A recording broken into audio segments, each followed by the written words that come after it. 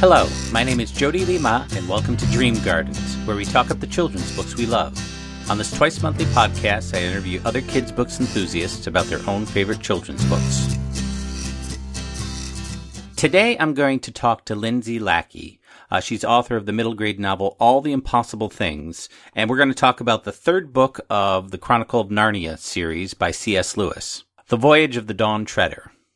Now, there's one thing I need to point out first. In the interview, Lindsay says that her novel will be coming out in September. So you might be thinking that since it's October, she must be talking about 2020. But she's not. She's talking about 2019. Because, of course, I talked to her earlier in the year when the book hadn't come out yet. So it is available now, and please do check it out. Today I picked out a poem to read before we get started. It's one I found in the poetry collection All the Wild Wonders, Poems of the Earth. This book was edited by Wendy Cooling, and it was illustrated by Piet Grobler. And the poem I'm going to read is called All the Wild Wonders, and it was written by the Australian children's author Elizabeth Honey. All the Wild Wonders. For you, my sweet babe, I wish fish in the sea, birds in the trees, tigers in jungles, and all the wild wonders for you, my sweet babe. For you, my sweet babe, I wish carpets of wildflowers, beetles and butterflies, bright birds of paradise, and all the wild beauty for you, my sweet babe. For you, my sweet babe, I wish wind for the albatross, clear flowing rivers, forests of giants, and all the wild wonders for you, my sweet babe. For this wish to come true, we have much work to do. All the wild wonders for you, my sweet babe.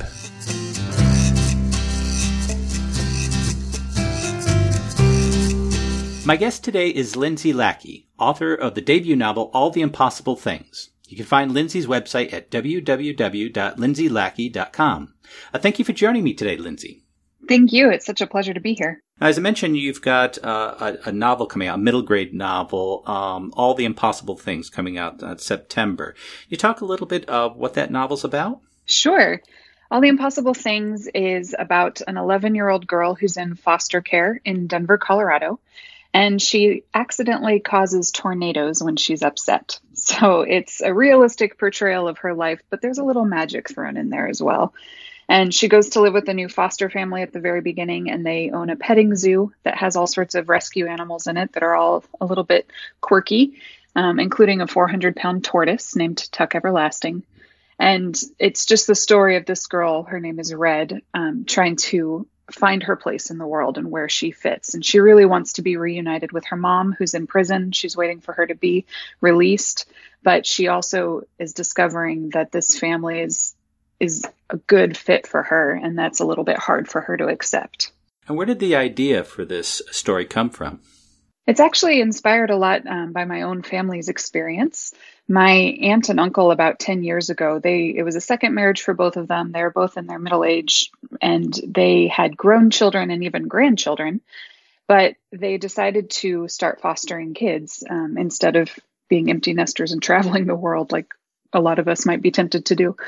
And they were fostering children, and one day they were at an event, and my aunt saw a little girl across the room, and she just had this deep, unshakable knowledge that that little girl was going to be her daughter one day. And sure enough, through a series of events, they did end up fostering her and then adopting her a few years later. And I just loved that idea of a middle-aged couple making space in their lives to provide a safe, loving home for kids. And that's really where it all kind of grew from. Was there a bit of the book you wanted to share?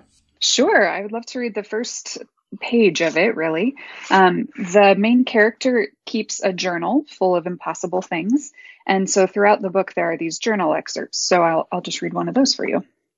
Bumblebees are impossible. They break the rules of physics. Their tiny wings should not be able to carry their fat little bodies through the air. The truth is, a bumblebee's wings work differently than people realize. For a long time, everyone thought their wings flapped up and down like a bird's, but they don't. Their wings actually flap forward and back really, really fast. So fast that a bumblebee creates its very own tornado, and that tornado picks up the bumblebee and carries it from one place to the next. which, if you think about it, doesn't seem impossible at all.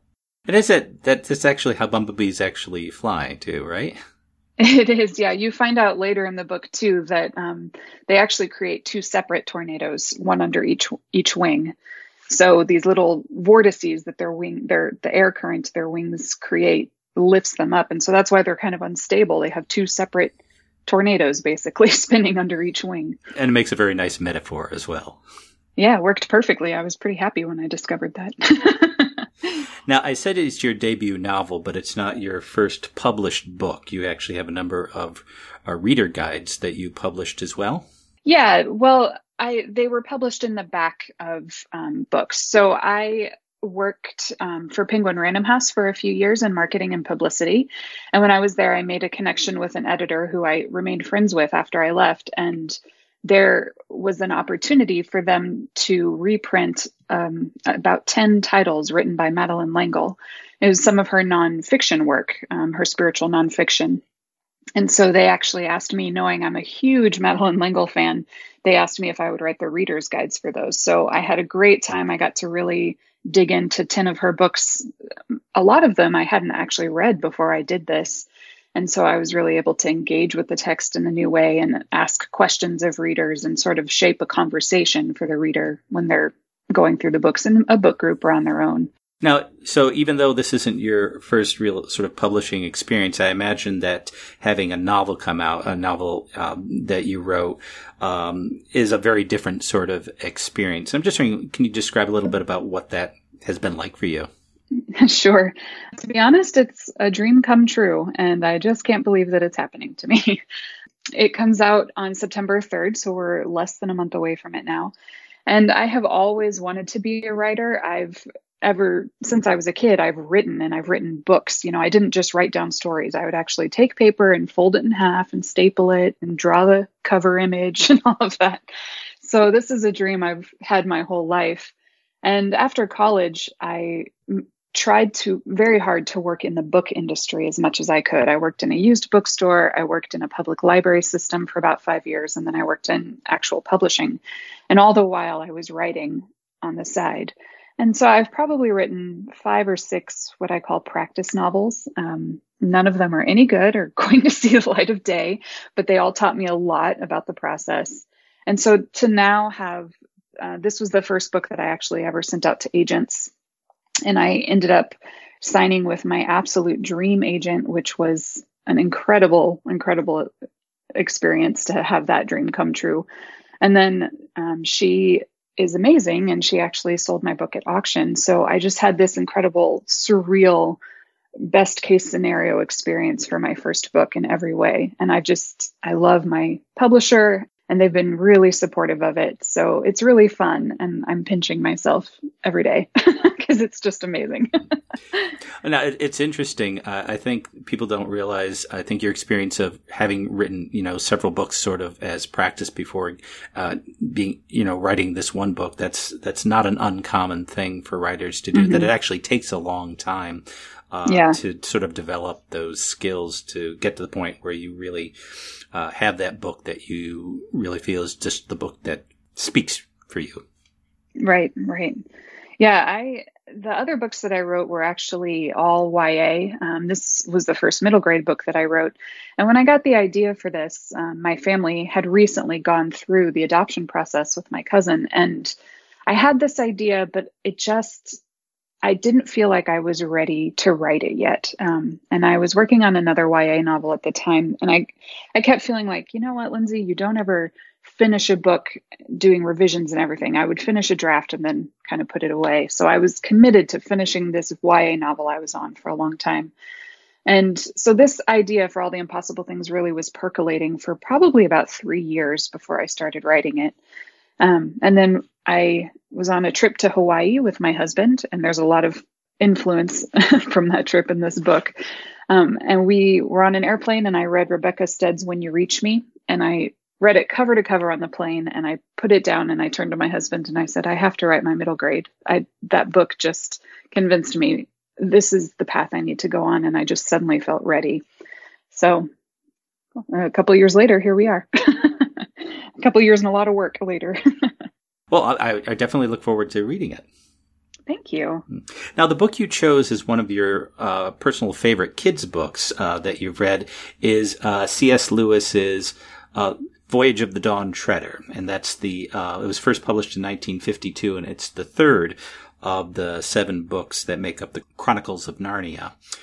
For readers who might not have read this particular book, can you describe a little bit what it's about? Sure. This is, like you said, the third in the Chronicles of Narnia series. So it focuses on Lucy and Edmund, who are the brother and sister Pevensey children that are in the first book. So Edmund is the one that goes into the wardrobe and meets the White Witch and is sort of tricked by her, and Lucy's the one that goes into the wardrobe and meets Aslan, and she's sort of the hero of that story.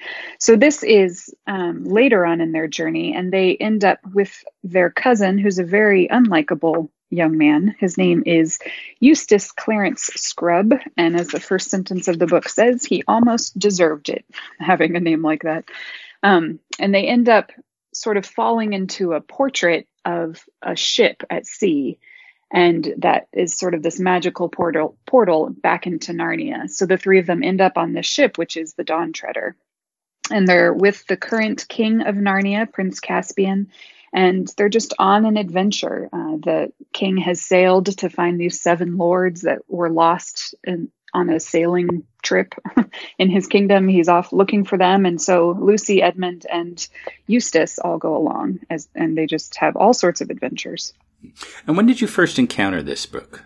Oh, my dad started reading the Chronicles of Narnia to me when I was really young. So I honestly couldn't say when I first encountered this one. Probably under the age of 10, but not sure. I've read it so many times in my life. The whole series I've read so many times in my life.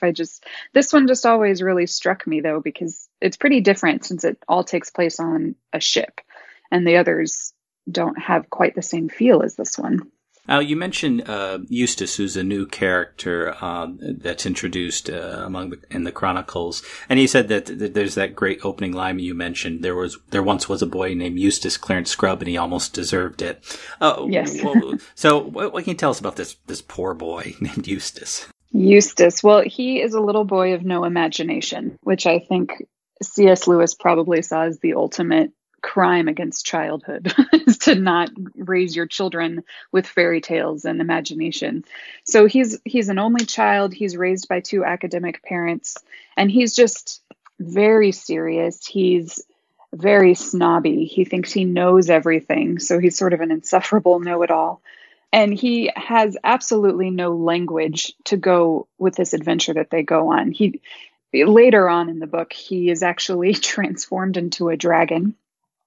And he doesn't even have the word dragon in his vocabulary before it happens to him. But Lewis says over and over in the narrative, because Eustace hadn't read any books about this stuff, he had no idea what was going on. So he's just a very unimaginative little boy that learns the hard way about magic, I guess you could say. Now, I've always liked the way that in this book they both enter and leave Narnia, this device of them going through this picture frame and then coming back through the picture frame. Even more than the wardrobe, it just fascinated me the way it was described. And just what you thought about that particular device. And it always gave it a kind of a dreamlike quality to the whole book. Oh, absolutely. I think that's one of the things that drew me to it, because I was a kid growing up in America in the 80s and 90s. We didn't have wardrobes. I had to have that concept explained to me, but I knew what a painting was. And so for me, it made Narnia even more accessible. And I remember looking at paintings, in museums or just in my house and thinking, oh, wouldn't it be neat if I could go into this painting and see what this world is like? So I agree. It really gives it a dreamlike quality. But I think it also made it more accessible and a little more timeless, because the idea of a wardrobe doesn't cross cultural boundaries as easily as the idea of a painting. And this book is a little bit different from the others, too. I mean, it's part of the Chronicles of Narnia. But because it's about a voyage, it has a different kind of structure than the other ones. A lot of the other ones sort of build to a climax, sometimes a battle, but sort of build to a thing. This is more episodic than the other books. I'm just wondering, what is it about that structure of the sort of episodic structure of the book that makes it a little bit different and more interesting. It's funny because I don't tend to like episodic books. I prefer books with an overall arc and character development and all that. And I just finished this one again last night, as a matter of fact. And it really does, except for Eustace, it really kind of lacks character development. Lucy and Edmund start off believing in Narnia and they end up believing in Narnia. There's no real change for them. So it's funny that I was so drawn to it, but I think the episodic feel of it makes it a little more bite-sized. For younger readers, that's probably why I was drawn to it when I was really young, because every chapter is something exciting. It's a little tale is told in every chapter. And I think I really loved the effect of that, because you could go into a chapter that's kind of scary, like the dark island that they go to where dreams come true. And if you really think about that, nightmares are coming true, that's a terrifying place. But then after that, you can go to the island where they meet the star and they get to have the feast, the magic feast on Aslan's table that then the birds come in and eat. So there's this light and dark balance between each chapter with the episodic feel that I really loved and continue to love. As you mentioned, because it's episodic, there's a lot of different stories rather than sort of one story. There's, as you mentioned, Eustace changing into a dragon. There's the story of the duffel pods, the pool that turns everything into gold, the darkness. Is there one episode or one little story or even story arc that stands out for you? It's just particularly engaging. Yeah, I love the part where Eustace is transformed into a dragon. And reading it again this week, it's funny because it's such an important part of the book to me that it has taken on its own life in my imagination. And so when I read it again, I didn't realize that Eustace being transformed out of being a dragon and back into a little boy is actually just something he relays. It's just dialogue and he tells the story instead of us living it with him. But in my mind, I lived that moment with him. That's the most vivid part of the book to me. So Eustace has been transformed into a dragon. He's a very grumpy sort of burden to these sailors on this ship. And they land on an island and everybody gets off the boat. And Eustace wants to get out of doing work that everybody else is doing. So he sneaks off and tries to find a place to take a nap. And he stumbles into a cave and he sees this enormous dragon come out of the cave, and he's really terrified. He has no language for what this giant lizard-like thing is, and it dies in front of him, and he figures, okay, well, I'll go sleep in that guy's cave because he's not going to come back and bother me. So he goes and he finds this huge pile of treasure, and being the greedy little boy that he is, he loads his pockets up and he puts a bracelet on his arm. And then he falls asleep. And when he wakes up, he has transformed into a dragon because he had these dragon-like greedy thoughts. And he is able to communicate well enough with the others to tell them who he is, but nobody knows how to transform him back. He can't talk. He's ashamed. He doesn't like to eat in front of them. And he just sort of learns this hard lesson about life. And then he's undragoned, and that's the part that I loved so much as a kid, that Aslan comes and meets him and undragons him. And basically Aslan has to tear off Eustace's dragon skin. Eustace can't do it himself. But when Aslan does it, it hurts, but then he's ultimately transformed back into a little boy. And it's almost, even though he's somebody who pushes people away, it's the isolation of being a dragon, and he realizes how much he depends on other people or needs to be connected to other people that makes him change. Yeah, and it's funny because when he's a dragon, he's arguably much more useful. He's able to carry things for them. He can take them scouting because they can fly on his back and all of that. But he realizes how much use he wants to be as a person versus this beast of burden. And he really wants his personhood back.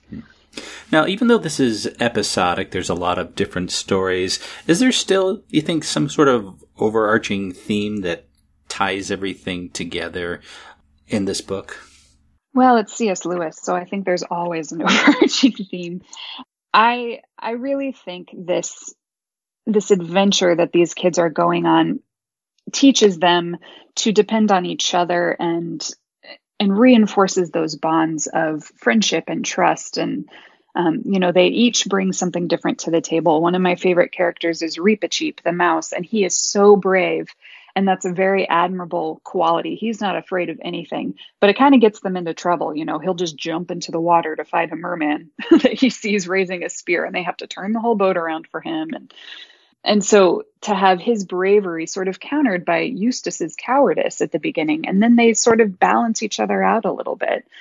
So there is that learning to be a part of community and how important that is. That theme, I think, is really played out overall the whole story. Yeah, Reepicheep has an interesting sort of ending in the novel. Well, actually, we don't really know what happens to him, but the way he departs the novel is interesting. I'm so tempted to write fan fiction. What happened to Reepicheep? But yeah, he ends up sort of disappearing, and we hope he's gone into Aslan's world, but we don't actually know what that is. And I was pretty disappointed by that as a kid, I have to say, because I loved Reepicheep, and it was almost like a death, him going to this place that nobody could follow. So that always made me sad. Well, it's interesting you say that. One thing, as I was rereading this novel, it's always been one of my favorite of the Narnia novels, but there's always part at the end of the novel that's never quite sit well with me, and maybe it's just me, but it's not that so much as when Lucy and Edmund are told at the end of the book they'll never be able to return to Narnia. And it's probably just me that it doesn't sit well, and maybe I'm missing something there, but I don't know what you thought about that part. No, I totally agree with you. That part breaks my heart. And I don't even know how to... Yeah, I agree. I think it's really sad that they're not able to return to Narnia. And it's interesting that Aslan is saying, I'm in your world too. I'm just by a different name, and you need to find me there. And I understand the importance of we can't live outside of our own reality too much. It's important to have imagination, and it's important to experience things beyond your own world, in a sense, and for them literally beyond their own world. But you need to be present in your own life, I think, is ultimately Aslan's message. You need to find love, find community, find purpose in your own life, which is really important. But on the other hand, it's Aslan and it's Narnia, and it's very heartbreaking. So I agree. It's very bittersweet. Yes, I forgot to mention Aslan does show up from time to time, just almost little cameo appearances in the book, rather than being a big part of it, like I think he is in the first book. Yeah. But every time he's there, you just want to hug him and bury your face in his mane. Which I think is I don't think Lucy is the only one who actually does that most of the time. Mm-hmm. Yeah, she has a very special relationship with him. Are there any particular passages that stand out for you that you'd like to share or talk about? I have several marked here. You think that I would have thought about this before.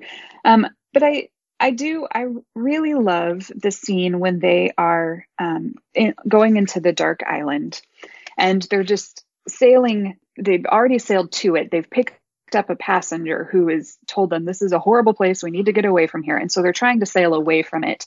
And they see this light, almost like a light at the end of the tunnel, but they can't ever get closer to it. And so everyone's starting to panic. And Lucy calls out to Aslan and says, if you ever loved us, please help us now. And this bird, this albatross, appears and comes in, and it calls out in a strong, sweet voice what seemed to be words, though no one understood them. After that, it spread its wings, rose, and began to fly slowly ahead, bearing a little to the starboard. Drinian steered after it, not doubting that it offered good guidance. But no one except Lucy knew that it circled the mast and had whispered to her, "Courage, dear heart." And in that voice, she felt sure, was Aslan's. And with the voice, a delicious smell breathed in her face. And I love that moment. I think that line, "Courage, dear heart," is one that people have pulled from this book and quote a lot.